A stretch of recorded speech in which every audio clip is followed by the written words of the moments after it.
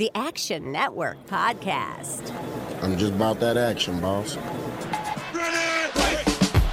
All right, here we go. From the 10, throwing end zone. Spectacular catch. They're saying it's a catch. Touchdown. You see, most gamblers, when they go to gamble, they go to win. Oh, my God. That's incredible. Big bank, small bank, I like to make money. All right? That is the ultimate kibosh. You want to bet? And we are underway. What is up, everybody? Welcome to the Action Network podcast presented by FanDuel. I am your host, Chris Raybon, and this is your NFL Week 14 betting preview, where we'll talk about our favorite totals, teasers, money line, underdogs, and of course, crack open our weekly Sunday six-pack of Against the Spread bets with the help of my co-host, the Prime Minister of Degenerate Nation, Stuckey. Stuck, what's going on? Had my second losing week of the year. I think it was the Jets was frustrating, obviously. Another Vikings fraudulent win, but I thought the week overall was deserved.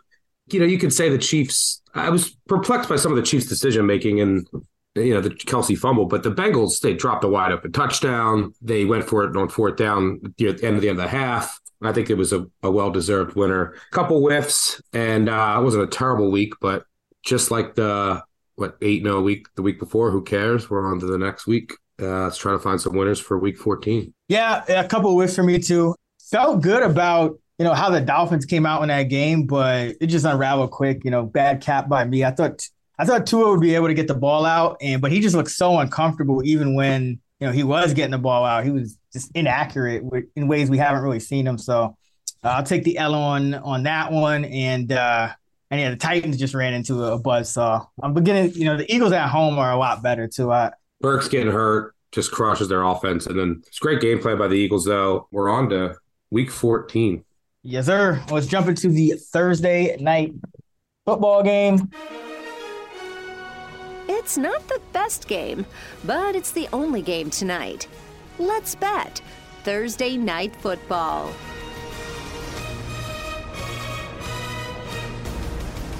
We have the Las Vegas Raiders going to LA, to SoFi, to take on the Rams. I will be at this game. Turner will be at this game, so it should be fun. The spread is 6.5 in favor of the Raiders. The total is 44.5. This seems like another one where it's kind of getting away from the Rams, kind of like that Seahawks spread. You know, you can't really point to anything in particular, in my opinion. It's like, oh, yeah, the Rams have a good shot here. But, you know, we talked about it last week. Just kind of feels like this is a big number here at 6.5.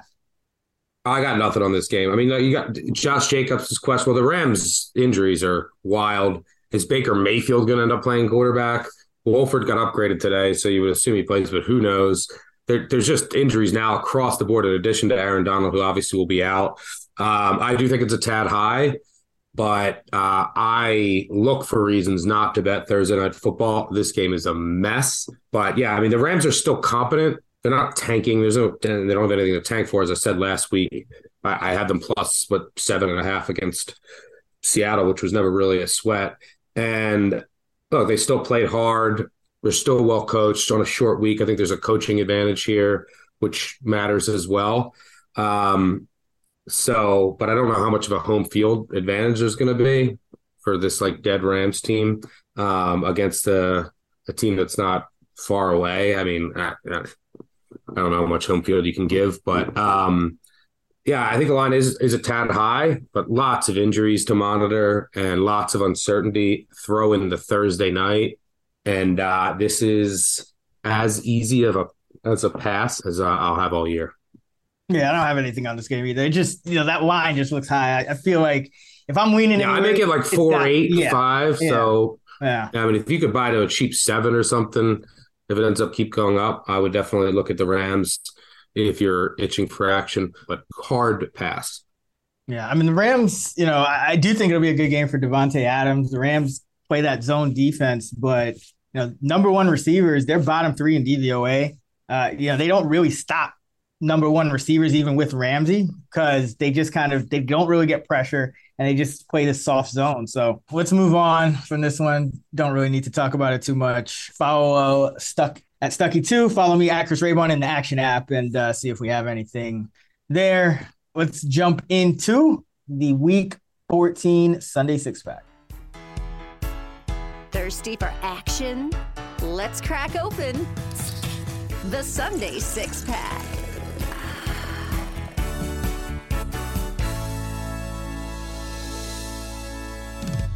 $47.40. I'm up after 13 weeks. And I got the first pick for Week 14. For my first pick in the Week 14 Sunday six-pack presented by FanDuel, I'm going with the Carolina Panthers +4 at the Seattle Seahawks. And this one is just pretty simple to me. The Panthers are a competent team, pretty average team with anyone but Baker Mayfield on the field for them, and that includes Sam Darnold. When you look at Mayfield, 6.4 yards an attempt, but what really killed him was just 5.3 net yards an attempt. He was taking a ton of sacks, and he just didn't look right in the pocket. And non-Mayfield quarterbacks for the Panthers, 7.3 yards an attempt, so almost a yard higher. And then 6.6 net yards an attempt, which is over a yard higher per pass play. So that's big for Seattle. I think that for the Panthers here, and I think this Panthers defense is getting healthier and coming together. I think the bye will do them well. Not only do they get to get healthy, but they get longer time to prepare for this opponent in Seattle. And, J.C. Horn, he's going to be able to take away either Metcalf.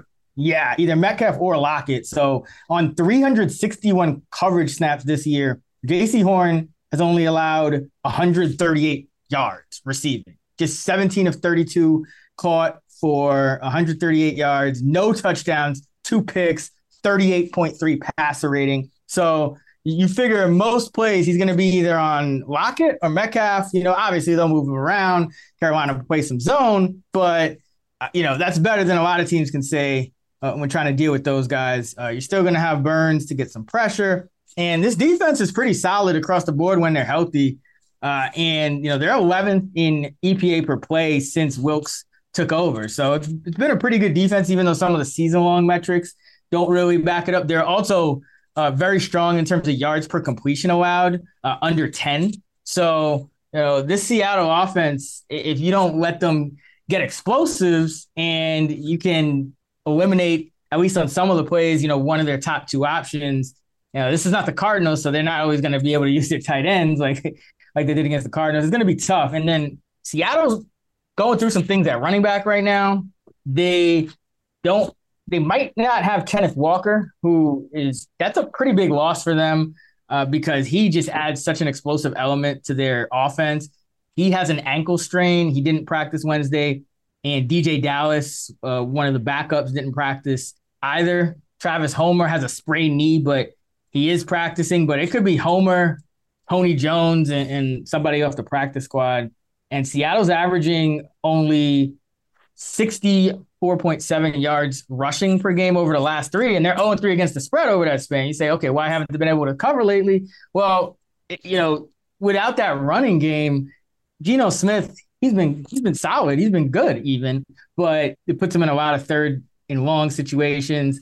Just not really an ideal situation for their offense. So I think Carolina can hang around here. I think they're a live dog. Their defense, last 3 games, 282 total yards per game and just under 13 points per game allowed. So I really think this defense is coming on and is going to make it a struggle, especially if Seattle can't get those, couple of long Kenneth Walker touchdowns or just explosive plays that they usually bank on. So give me the Carolina Panthers +4 underdogs this year by more than a field goal with a total of 47 or less, which fits this game. The total is 44, 54-32 against the spread, 63%, 20% ROI. So give me the Panthers.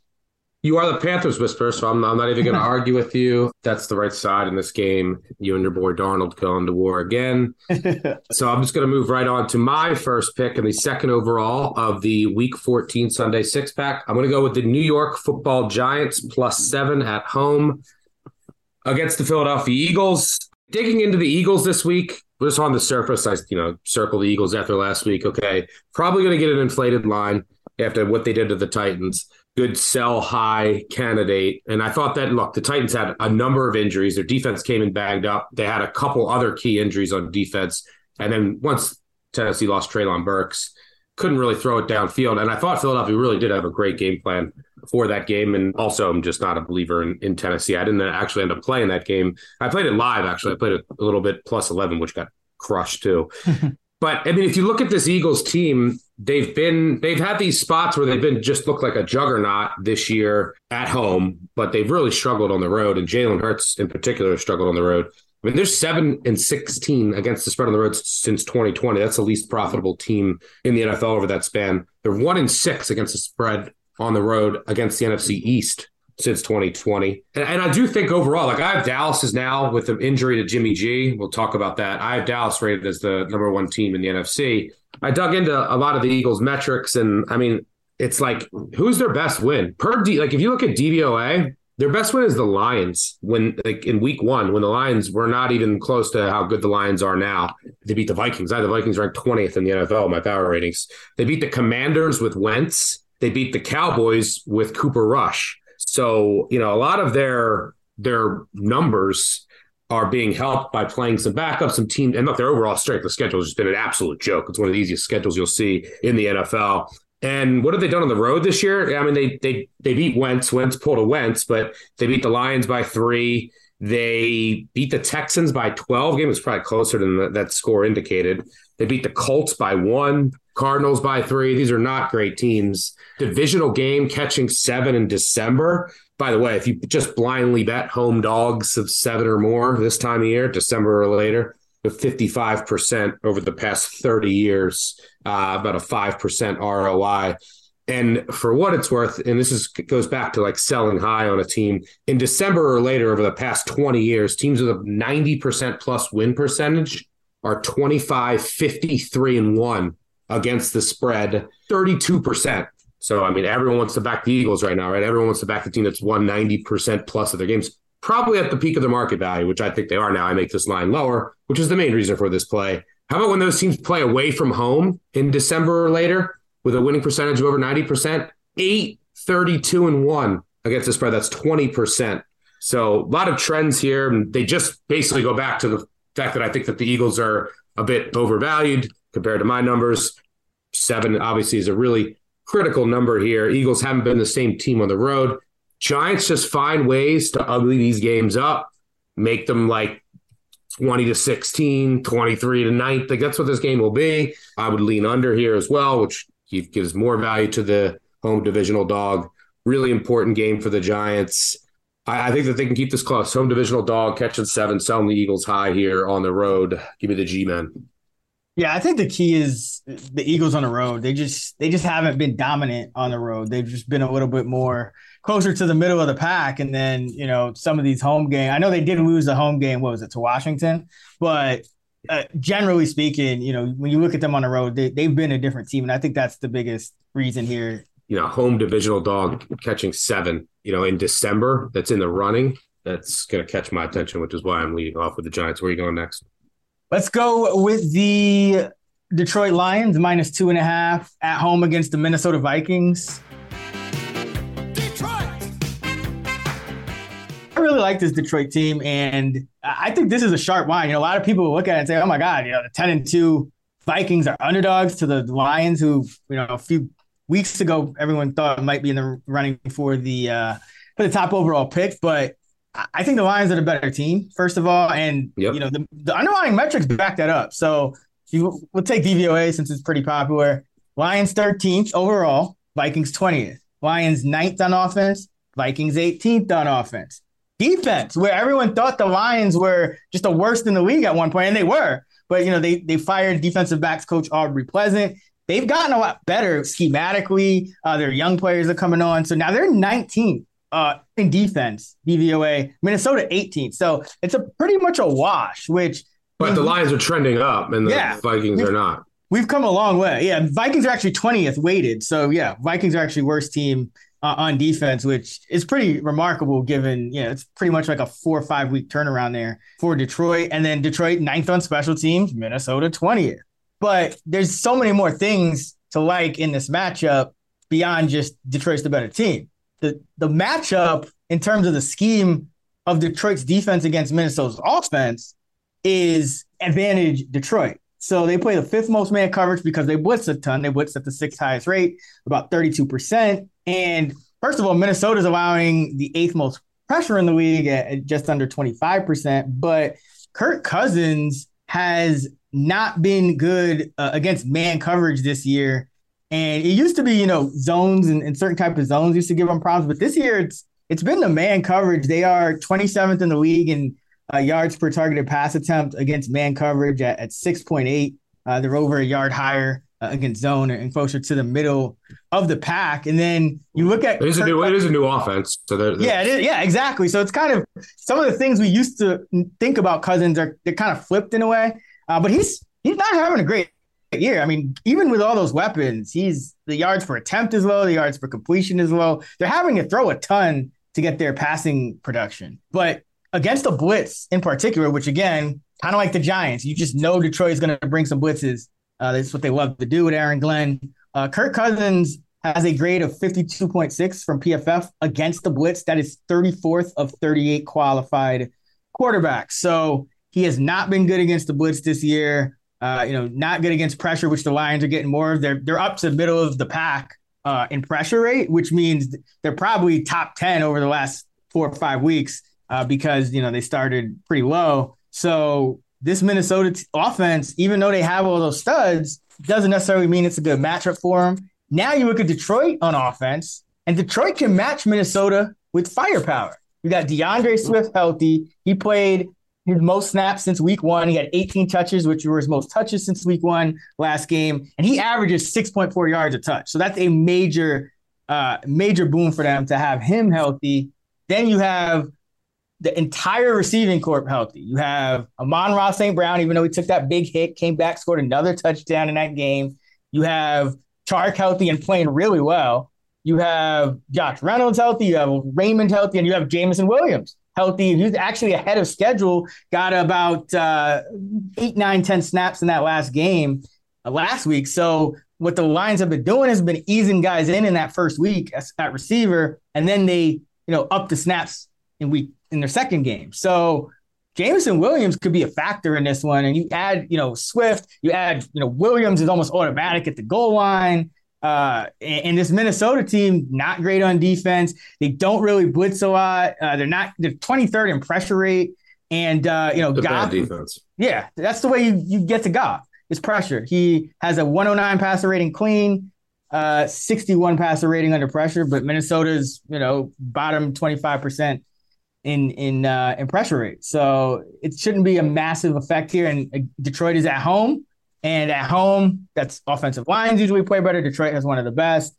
Detroit averaging 31.9 points per game at home, 18.4 on the road. So massive difference. The point differential at home, +4. The point differential on the road, -7.4. So an 11.4 point swing home to road for the Lions. So love them under a field goal here. Think they win this game. Think this is the correct line here, even though it might look odd to people. Give me the Lions -2.5. I completely agree. By the way, teams with a winning percentage of 70% plus or greater in December or later over the past 30 years, 40% against the spread, as you might expect. The Vikings are 10-2 with a +10 net scoring margin. And the last time a team with its starting quarterback and an 80% plus win percentage was an underdog versus a team that was under 500 in December. The 9-2 Falcons with Mike Vick in 2004, they were short underdogs against the Bucks, the 4-7 Bucks, and the Bucks won 27-0. But yeah, I completely agree here. I think the Lions are trending up because their defense, they're getting healthier. You got to remember, they were playing without Swift. They had offensive line injuries. They were playing without Amon-Ra St. Brown for a couple games. Let's just compare these two teams. Vikings 31st in the league in net yards per play. 31st. Lions 24th.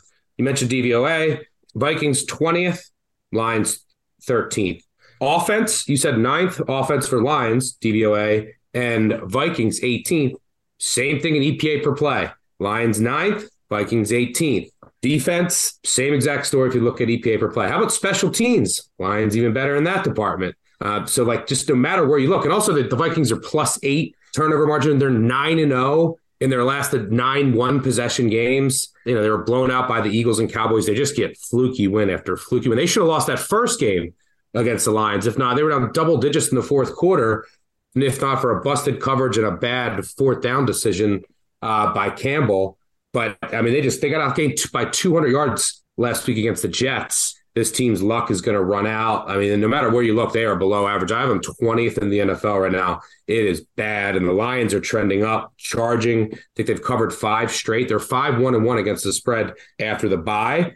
The one game that they didn't cover was a fluky loss at Dallas. Like they were right in the game at the end, and they fumbled at the 1, and they could have easily covered that game. They were in a position to take the lead in the fourth quarter. This Vikings voodoo magic won't last forever. I like the Lions here too. It is an odd looking line, but it's moved from like 1 to 2.5. That's not a huge deal. If it moves to 3, it will be. You want to get this under 3. I actually money line the Lions with the Cowboys in a parlay. It's still the better value to get the 2.5 than to take, whatever it is, like -135, I think it is the money line. Like you would still rather take the 2.5, even though anything under 3, right? I would take the 2.5 instead of that in this particular game with where the total is too. It's a high total. But if you can find a cheap, you're increasing your risk. I just don't see I did this last week. And by the way, I got lucky. Like last week I got a losing week. I had the 49ers moneyline parlay with the Ravens. Talk about getting lucky with the Ravens. Teams were, I think, 0-206 since 1995 without failing to score more than 10 points and a -2 turnover margin. And guess what? The Broncos found a way to end a 206-0 streak. So, yeah, I personally parlayed the Cowboys money line. I just don't see the Cowboys losing with the Lions money line, but I don't mind the -2.5 either. It's a high total. The only thing that scares me a little bit is if you get on funky scores because the Vikings special teams suck. And Joseph misses a bunch of extra points. So you could get a weird score going for 2, but it's very small percentage chance. I don't mind laying the 2.5 here. This Viking stuff, it's got to run out eventually. We saw Mike White just move up and down the field, especially in that second half. We said, oh, look, Mac Jones after the bye, that offense looks a lot better. Well, that wasn't the case against the Bills last week. I think that was just more about the Vikings defense. Lions are surging. Hello, Detroit. You've won my heart. All right, where are you going with your next one? For my second pick in the 4th overall of the Week 14 Sunday 6-pack, I'm going to go with the Jacksonville Jaguars +4 at the Tennessee Titans. Now, look, there's a chance that Trevor Lawrence doesn't play, but from everything that I've read and people that I've talked to, I think that he's going to be okay. And Peterson came out today and said he expects him to practice later in the week. He came back in the game last week, led a touchdown drive. He only had 3 drives in the second half because the Lions just controlled the ball the whole time. But he was able to come back in. It's a toe. It's not like he's a receiver. So, we've seen many quarterbacks play through it. It might be painful. But the fact that he came back in last week, I think he'll be good to go. The Jaguars buying low on them after their embarrassing loss. We're going to get a tad bit of value, but the Titans also got blown out. So what's the difference here? Well, this Titans team needs to win with margin, which is tough for them to do. This is when you want to fade Vrabel when he's a favorite of over a field goal. And how you attack this Jags team is you throw on them. I mean, you look at they've been pretty much within one possession of every game this year. But the reason I like them against Baltimore is, the Ravens don't have great receivers. They're not going to kill you on the outside.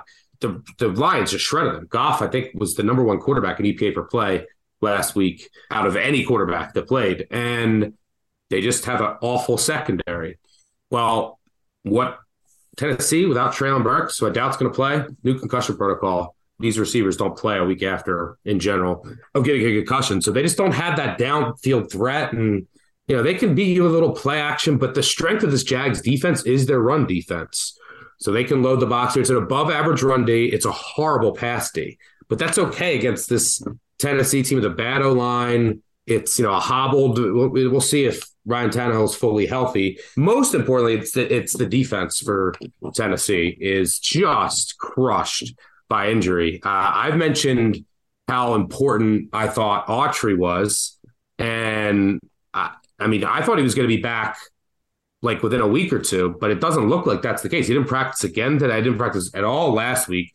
So I would assume he's out. Jeffrey Simmons dealing with an ankle. I think he should have rested it. And now your secondary is getting decimated. You saw them last week. They're down to Roger McCreary and, Trey Avery was getting burnt. Trey Avery's now hurt. Fulton is hurt. Molden is on IR. It is crazy. This is just a complete mash unit on defense. So divisional game, catching over a field goal this year, low total with all the injuries that Tennessee has. I'm assuming Lawrence will play. If he doesn't play, it's not dead, but I'm assuming that he will, and he'll have success with his receivers and ETN on the outside just because this Tennessee defense is a shell of itself. Jacksonville at 4. Now this ticked up with the uncertainty around Lawrence, which I think is more noise than anything.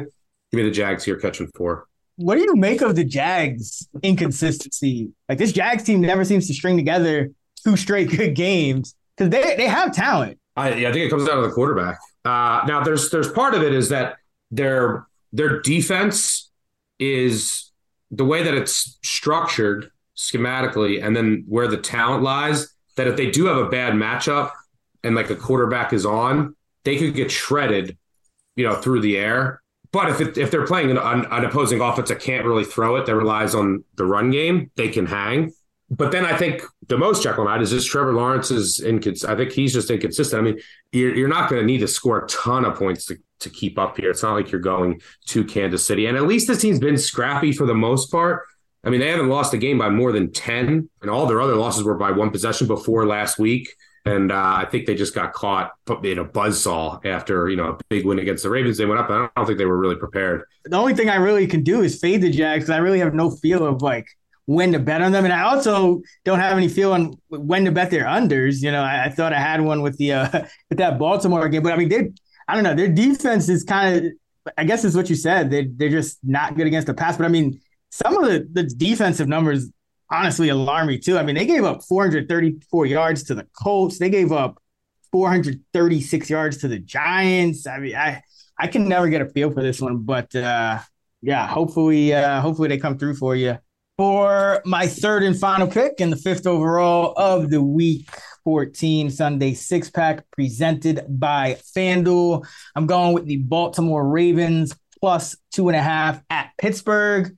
And we'll talk about this number. I think there might actually be some value in buying it up to 3, but I do think they win this game. So I'm going to go with the 2.5 for the contest regardless. But, looking at Pittsburgh, I know Tyron Huntley's starting for Baltimore, but I think now's a decent time to sell on Pittsburgh. They're coming off 2 straight road wins in one of the games. The Colts, the corpse of Matt Ryan, can't get a first down until the second quarter. And in the next one, you got Marcus Mariota just finding ways to lose games, as he tends to do for the Falcons. But I just think this is a toss-up game.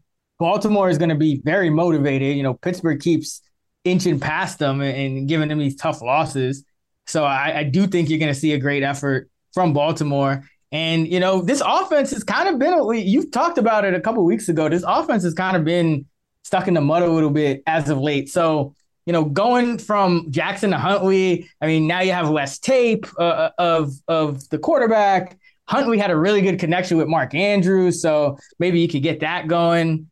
So there's just a lot of things that I think make this kind of a toss-up game. Baltimore's defense is coming on of late, 13.3 points per game since they acquired Roquan Smith, 263 total yards per game over those last 4 games. And Kenny Pickett, he shows flashes, but he's still the type of quarterback that in this kind of game can easily lose the game for you because or maybe I put it a different way, not win the game because only Baker Mayfield is worse in passer rating from a clean pocket. I'll put it that way. 67.6 passer rating from a clean pocket is 36 of 37 qualified quarterbacks. So, even if Baltimore is not getting a ton of pressure, which I think they're getting more now than they were earlier in the year, but this is the kind of game where, the Steelers could easily score, 10, 12, 13 points. And you look at Tyler Huntley in his career, and it's been, 2-point win, 1-point loss, 1-point loss, 3-point loss. Like every game is close. Every Steelers-Ravens game is close, which is why I do think it might have there might be some value in buying up to the 3 here. But Pittsburgh is they average the fewest yards per attempt against man coverage and the third lowest against zone. So they're just like this Baltimore defense has talent. They're getting healthier. It looks like Ronnie Stanley practicing full.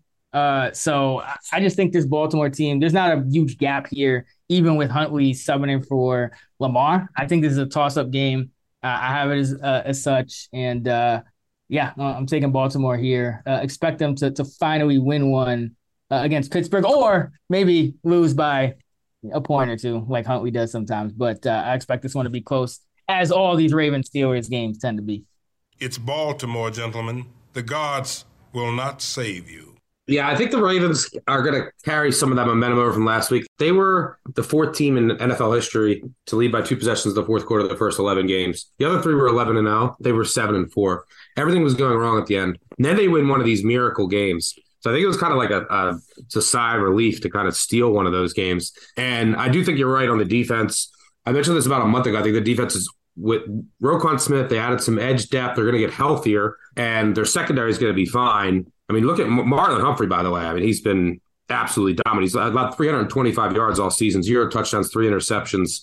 He's 3 sacks, 6 pressures, only 3 penalties all year. You could argue he's the best cornerback in the NFL right now.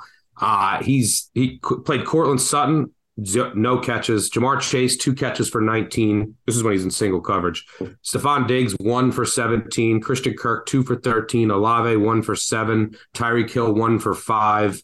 Waddle, 4 targets, 1 catch, 4 yards. DJ Moore, 2 catches, 19 yards. He just locked up basically every receiver across the board. It's going to be ugly. I would look at this under. It just feels like the old classic Ravens games, the Ravens Steelers games. It'll be just, what's this total? 37? It's so low, but I'd still lean under. Pickett's just been so erratic from a clean pocket, and Baltimore has so much talent on defense and obviously Pittsburgh as well. On the other side, I do worry about like turnovers deep in the the opposing territory, because Tucker is not missing any field goal inside of like 60. Would you buy up to 3 like past like 120 or just minus 125 for sure? Yeah. Since 2008, when Harbaugh got to Baltimore, faves of more than a field goal in the Ravens Steelers matchups are 1-15-2 against the spread.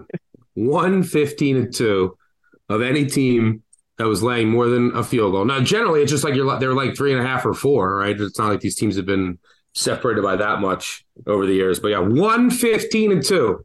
Favorites of over a field goal in this matchup since 2008. Insanity. Yeah, I think I am going to end up buying up to 3. Obviously, I would just wait to see, and then if you see it ticking down. But I do think it's worth it with this total and in this particular matchup. And Harbaugh is 12-2-2, 86% against the spread when he's on the road in the division from week 10 on. So essentially on the back half of the season, including 4 1-1, 80% as a dog. And he's overall 32-22-3, 59% against the spread as a road underdog in his career. And Mike Tomlin as a favorite is 80-92-2. So all those stats we talk about, with him as an underdog, he's not very good as a favorite. These tend to be kind of letdown spots for the Steelers. So yeah, give me some Ravens. I'm gonna cut you off because like when you're out of time, we all know it. All right, for my third pick and the 6th overall of the Week 14 Sunday 6-pack, I'm going with the Denver Broncos plus 9.5. I believe this is the first time I'm betting the Broncos this year. Taking plus 9.5, I will bet plus 9.5, but it's at 9.5 right now. So why bet it? I'm going to wait to see if it does touch 10. Obviously, a key number in a matchup where the Chiefs have won 13 straight overall against the Broncos, amazingly enough. Actually, I did, but I bet the Broncos when Russell Wilson didn't start and lost, but I should have won. I did not bet the Broncos. I faded Zach Wilson. I want to make that clarified. But what do I say every week? Every Broncos game is the same. It's a replay. They lose in a low-scoring game in the teens every week. They've lost one game by double digits, and that was when like a Panthers. Don't forget about the Panthers. Yeah, the Panthers got it. The Panthers, I believe, were their biggest loss. Because Panthers whisper. They've lost like 3 games in overtime. This is a team, by the way, they were just plus 8.5 at Baltimore, and they covered. So I had to upgrade them from last week. I make this around a touchdown. The under's 11-1 in Broncos games. That's only happened one other time in the last 20 years. The 2003 Bills. Mahomes, when you want to fade him, look, I mean, he's never lost on the road in division. He's 15-0 straight up. But when you want to fade him, it's when he's a favorite of 7 or more on the road. He is 7-0 straight up, 1-6 against the spread. And if you just look overall, that's in division games. If you look overall, that's when you want to fade Mahomes, when he's a favorite of over a touchdown. So, yeah, there's just scripts. It's a home divisional dog catching over a field goal. The defense is playing lights out. They're going to show up here for the Chiefs. And one of the things I do like under Kubiak, like the results, because they changed play callers to Kubiak from Hackett to Kubiak, and the results haven't been there in the red zone in scoring, but they're going with just a much heavier personnel. And they're using like 3 tight ends, and they're just running the ball going slower. And I think that can work, using more play action. But Russ isn't getting hit as much. He's not having as many turnover-worthy plays, and they're getting more manageable third downs. Now, it hasn't translated yet into conversion percentages in the red zone. I mean, it's amazing. Their red zone numbers on defense are ridiculous, and then the red zone numbers on offense are horrendous. That's why they're going to potentially lead the league in scoring on defense and be dead last on offense. But they're going really heavy, and I think that can work against this Chiefs defense. It's 26th in line yards, 26th in stuff rate. So you can kind of keep Mahomes off.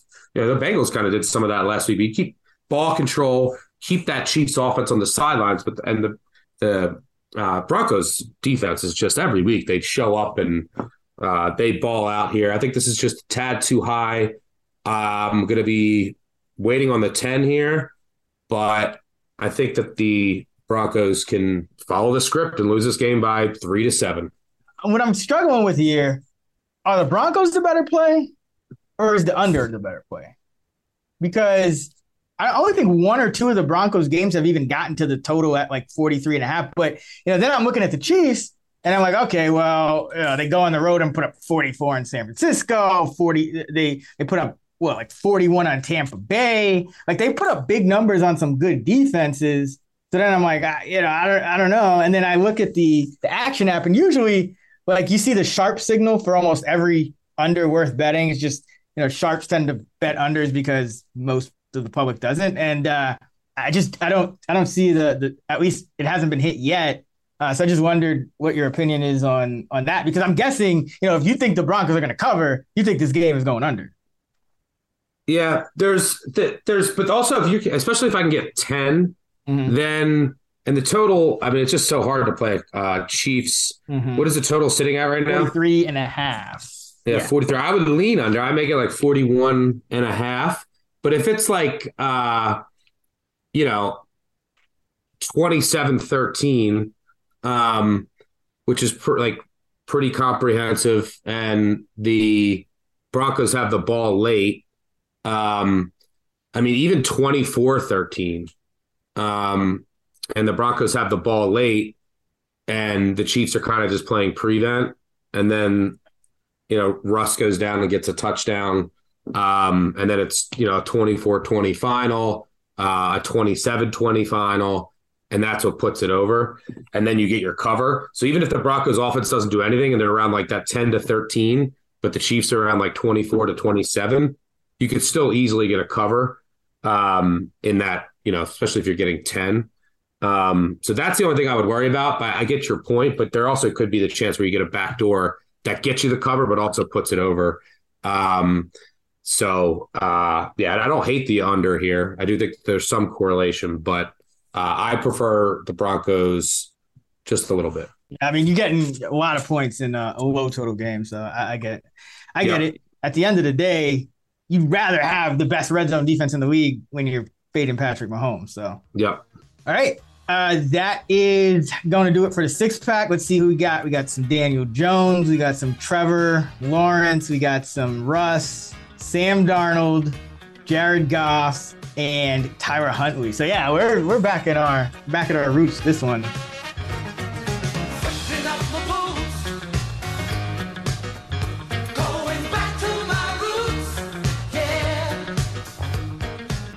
It feels good to be back on Daniel Jones, Russ, and maybe some beat hard. Yeah, man. Love it. I probably got your beat going, Sam Darnold and Huntley, but I guess it's pretty close. But I am weighing points with Goff, so yeah, it's up there. Recap: Stuck has Giants +7 hosting Philly, the Jags +4 at Tennessee, and the Broncos +9.5 hosting the Chiefs.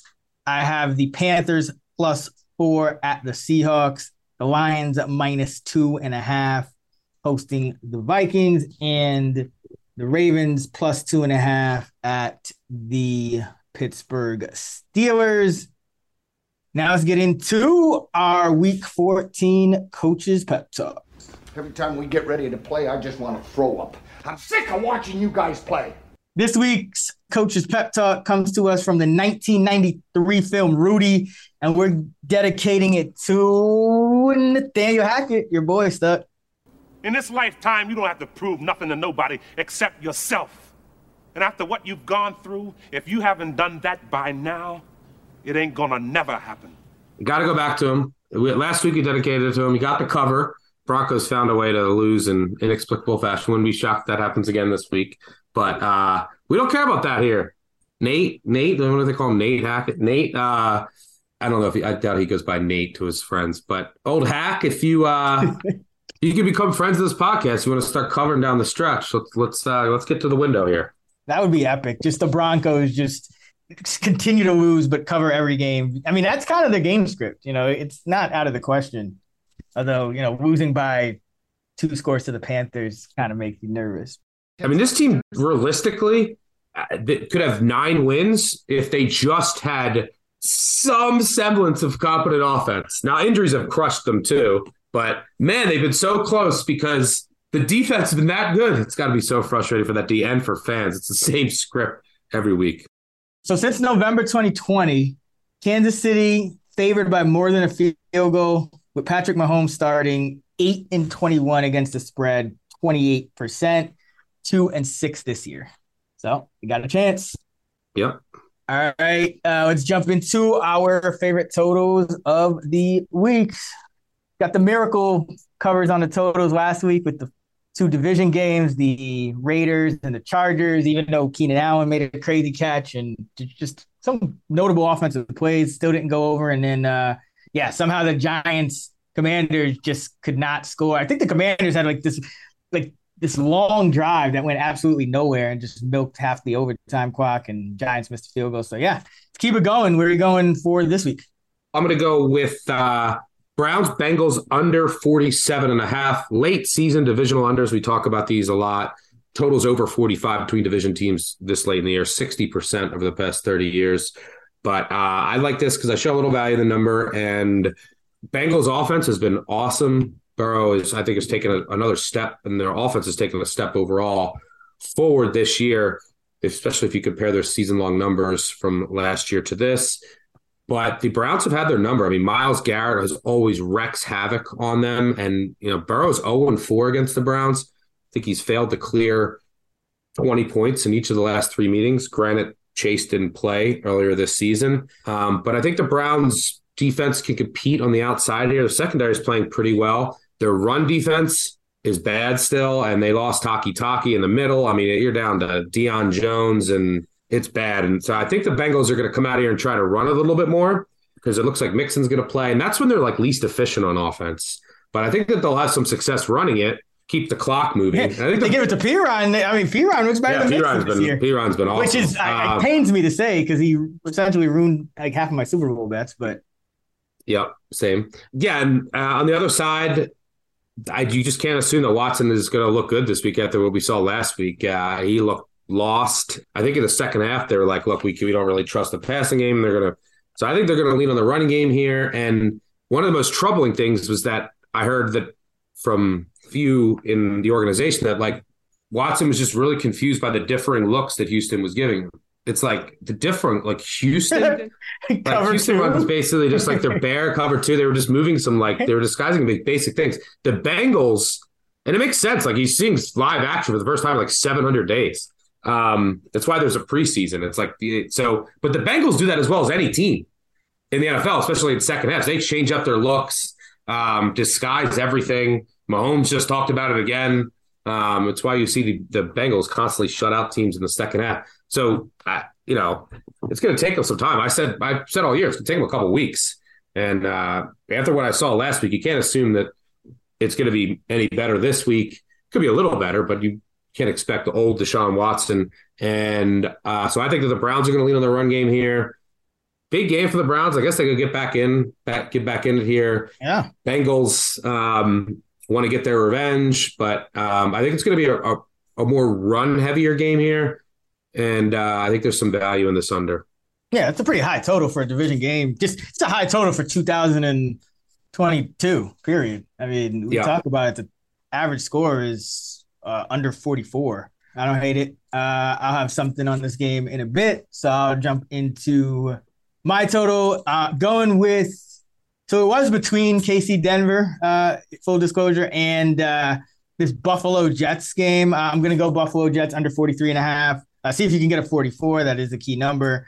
But, I just think both of these, I just have a lot of respect for both of these defenses.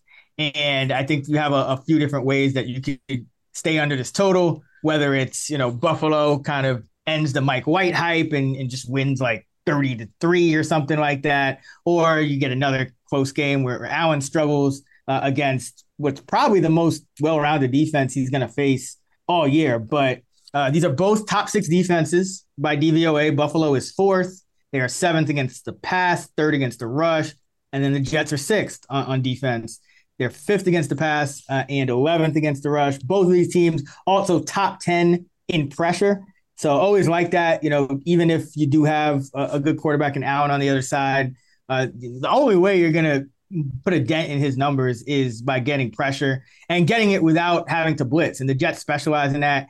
They are 5th in pressure rate, just under 25%, and they blitz at the 2nd lowest rate in the league. And then Buffalo is up to 10th in pressure rate, even without Von Miller, because they are getting healthier on defense. Even though Miller's out for the year, you got a lot of guys that miss games that are coming back. And even on the back end, they're able to hold up longer in coverage, which helps. Trey White should be getting up to a full workload. I was just going to get to White. So, we kind of under the radar played 16 snaps a couple of weeks ago in that Thanksgiving game. And then against the Patriots, he jumped to 33 snaps. So he should be fully up to speed now. You had the 10-day break and all that. And that's big because Garrett Wilson is a budding superstar. I mean, this guy, he had a $162 last week and should have had 250 and a touch.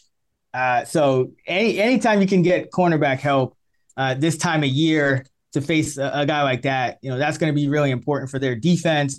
Both of these defenses, outdoors in a game where we could see some weather conditions here. Looks like you're going to see some precipitation. Looks like you're going to get winds up into the double digits as well. And, that Jets pass defense, Buffalo has faced 4 other top 12 pass defenses. New England, the Jets one other time, the Packers and the Ravens, and they average just 23.5 points per game against those top 12 pass defenses. Against everyone else, just under 30 points a game. So that's obviously how you slow down Buffalo. But something else I like about what Buffalo is doing here that could help this under, and it could have been a product of the injury, the elbow injury, but I think it's just also a product of the recklessness. They're running more. And it's been subtle, but these last 4 games averaging 27.8 design runs per game. And they're running they're calling design runs about 40% of the time, about 8 more runs per game. That's always going to kind of help bleed some clock here. You don't want to get into 3rd and long against this Jet. Even if you're Josh Allen, you still don't want to get in 3rd and long against this pressure D. And then, both of these teams also top 10 in fewest 20+ yard passes allowed. And I think Mike White, I think he's going to struggle in this game. He faced the Bears defense, which is dead last in DVOA. Minnesota's 20th, talked about them. And White faced this Bills defense last year, and that's where it really kind of all fell apart. Now, he averaged 5.7 yards an attempt on 44 attempts, ended up getting benched for Flacco late, no touchdowns, 4 picks. That was a high-scoring game, but that's because the Jets really didn't have a defense at that point. So I think, being that he turned the ball over. Jets defense was one of the worst in the NFL last year. Now it's one of the best. I think the Jets are going to play it conservative here. They're talking up Bam Knight. Maybe they get Carter back, but either way, they're going to work in 2-3 running backs. I think they're going to kind of run the ball here. But you look at this Bills defense, I mentioned their metrics. They're top 4 on defense. Tre'Davious White missed 10 games. Poyer missed 3 games. Tremaine Edmonds missed 3 games. Gregory Rousseau missed 3 games. Ed Oliver missed 3 games. Milano missed a game. Some of the cornerbacks, I'm not even mentioning missed, because, they've had so many guys out to still be a top 5 defense. So, 8 of 12 Jets games have gone under 44. And last week against Minnesota was one of the ones that didn't. But that was Minnesota shouldn't have scored as many points as they did. The Jets allowed just 287 yards of total offense on 64 plays to Minnesota, just 4.3 yards per play. And then look at Buffalo's defense, what they did to New England, 242 yards on 51 plays, 4.7 yards a play. So both of these defenses in tip-top shape. Maybe Buffalo blows them out, but I think then it's one of those 35 to 10, 35 to 6 type situations, or 31 to 6, whatever. But outdoor divisional unders, 62, 38 and 1, 62% since the start of last year, 26, 11 and 1, 70% this season. And again, there should be some weather in this one as well. So give me the Jets Bills under 43.5. A pair of divisional outdoor unders for us. Yeah. To recap, Browns Bengals under 47.5 and Bills Jets under 43.5. Now it's time for our favorite teaser of the week. Oh, yeah. 6-point teasers. If you don't want me to, don't tease me. Don't tease me. Try to please me. Where are you going for week 14? Yeah, ideally you want to tease through 3 and 7 with both sides. I'm not going to do that here exactly. Well, I'm going to do that with the Ravens. So teasing the Ravens up from 2.5 to 8.5. Game with a low total where it's even more valuable to tease. And then I'm going to also tease the Bucks up. They're at 3.5, almost as valuable. That's the next best thing you can do, teasing a dog up from 3.5 up. And the total's 37. Points should be at a premium in this game. It's Brock Purdy, second game. He looked pretty good coming in relief of Jimmy G, but he's obviously a 7th-round rookie. It's a big downgrade. This should be a low-scoring game. And then one of the other things I like is, when you have a Hall of Fame quarterback with these teasers, if the Bucs are down 14, and then the Niners play prevent, Brady's most likely going to go down and score the touchdown to cut it to 7. By the way, the only time the Bucs offense works. And there's 2 minutes to go. First drive and the last drive. Nothing in between. That's one of the things I actually do look for, and it just puts me over the top sometimes. It's all right, if they're down 14 late and need a touchdown, Brady will go down and get it against prevent. But I think overall this game will just be low scoring and a dogfight. So, Bucs, Ravens. Yeah, I'm going the exact same one. Ravens up to 8.5, Bucs up to 9.5, because there's another 2.5 with the Vikings-Lions game, but I actually like the Lions in that one. So not good. And the total's high. Total's high. Yeah, total's high. But in essence, you're essentially getting 2 dogs over 1 score in games with a total of 37 each in the Ravens, Steelers, and Bucks, Niners. So I think that's the way to play it this week. There aren't, I don't fully trust the Bengals to win. Don't fully trust the Eagles to win. These divisional games, sometimes it could be tempting to tease it down from 7-1 or 6 to a pick, but there's a reason those numbers are where they are. So I don't really trust those. So not many options, but both of us going Baltimore up to 8.5, Bucks up to 9.5. Let's get into our money line underdog parlay. Turning good weekends into great weekends. It's time for the Moneyline Parlay. All right. So yeah, we did not hit last week. It was Houston. You had Houston. I had the Falcons. I think Houston somehow gave up 28, the most points in NFL history without allowing an offensive touchdown. Nut. Two defensive touchdowns and a special teams touchdown. Like, come on. I was like, there's uncertainty with Deshaun Watson. He might look really bad. And the Texans are so bad that they're like, I don't care how bad Deshaun Watson looks. We're going to give the Browns 3 non-offensive touchdowns. Ridiculous. Absolutely ridiculous. Where are you going this week? All right, let's go with the Houston. No, I'm just kidding. Let's go with the I'm going to go with the Chargers at home against the Dolphins. Dolphins staying out on the West Coast for their second straight game. I actually see some parallels to last week with the 49ers. The Chargers don't have as good of a defense, but they have a much better quarterback.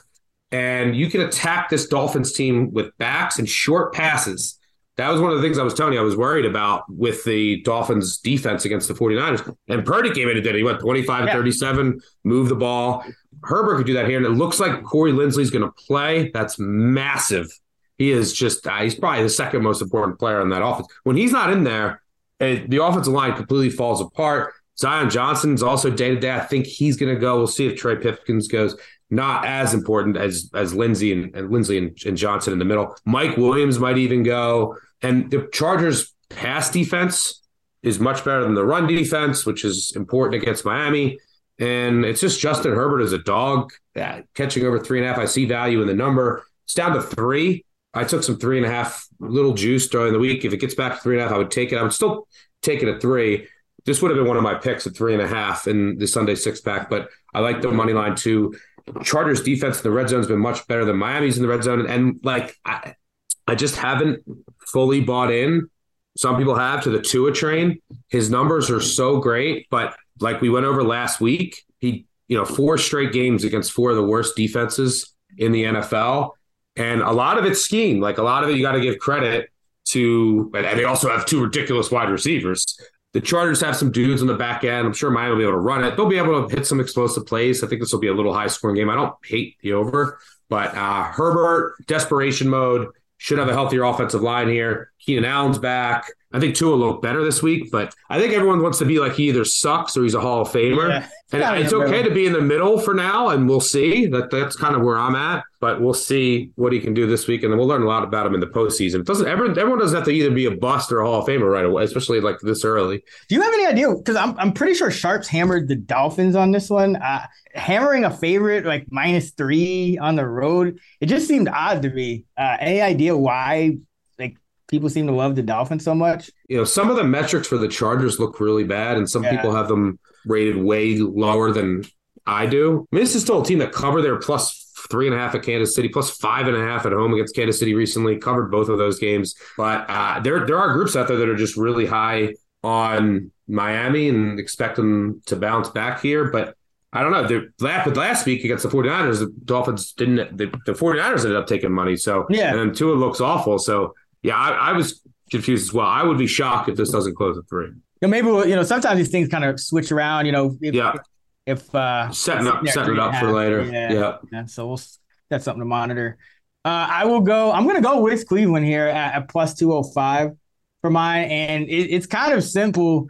Joe, like you mentioned, Joe Burrow 0-4 against the Browns, and 0-4 against the Browns, who have never had a quarterback as talented as this. Now, obviously, he looked horrible last week, but that's kind of why we're taking a money line dog here. I mean, the Bengals are 17-3 against the spread their last 20. It's no point betting against them on the spread at this point, because I looked at that +6. I'm like, probably a little bit high, but really, if you're gonna go in with the Browns, just go money line here. There's such a wide range of how much better will Watson look this week, and that's increased variance, which is what we want with our money on underdogs.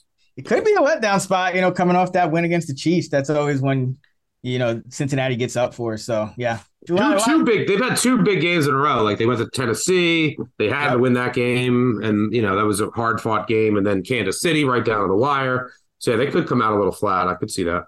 If you parlay Chargers +144 with Browns +205, it's about a 6.5x payout. 100 gets you back 744. And now it's time for the best of the rest, games we haven't covered in any other segment, but are still, as they say, meaningful to some. That's going to be a touchdown, but that may be meaningful to some of you. And you know who I mean. We just got one. It's the Houston Texans at the Dallas Cowboys. Cowboys favored by 16.5. The total is 46. Anything on this one? Is this really meaningful to some? Is it really meaningful to anybody? No, I mean, I money line Dallas, as I said earlier, with the Lions. I make this like around 15. I probably should make it higher. I probably just haven't I just can't downgrade the Texans enough each week. There's a lot of trends that would support backing the Texans here. I could find like $1 million, but I'm not betting them. Not betting this game. Nothing. Dak versus sub 500 teams, 24-9-2 against the spread, 73%. So there's actually trend supporting the Cowboys too. Yeah, I looked at the under for a second here. You know, these Texan games tend to go under because they just simply don't score. But these Cowboy games, I mean, they could come out flat for a half and just all they need is a quarter. They scored 33 against the Colts in the fourth last week. It was like every time I would look down for 1 second to like look at my phone, look up, and there was a Cowboy streaking into the end zone and like a backup too. It was like Malik Davis, and it was just insane. Gallup got a couple, so this game is awful. No, Davis Mills is back, by the way, starting. Kyle Allen experiment. That's why I ticked down. I mean, he should be starting. He's a better option than Kyle Allen. I mean, he doesn't turn it over as much. He's just they need to just get back to giving it to Pierce like 23 times and hoping. Yep. All right, that is going to do it for the Week 14 Action Network podcast presented by FanDuel. For more of our betting content, be sure to check out actionnetwork.com or download the free award-winning Action Network app where you can follow our bets or track yours for free. Stuckey's in the app at Stuckey2. I am at Chris Raybon. You can find us at those same handles on Twitter as well. Until next time, let's get this money. Or this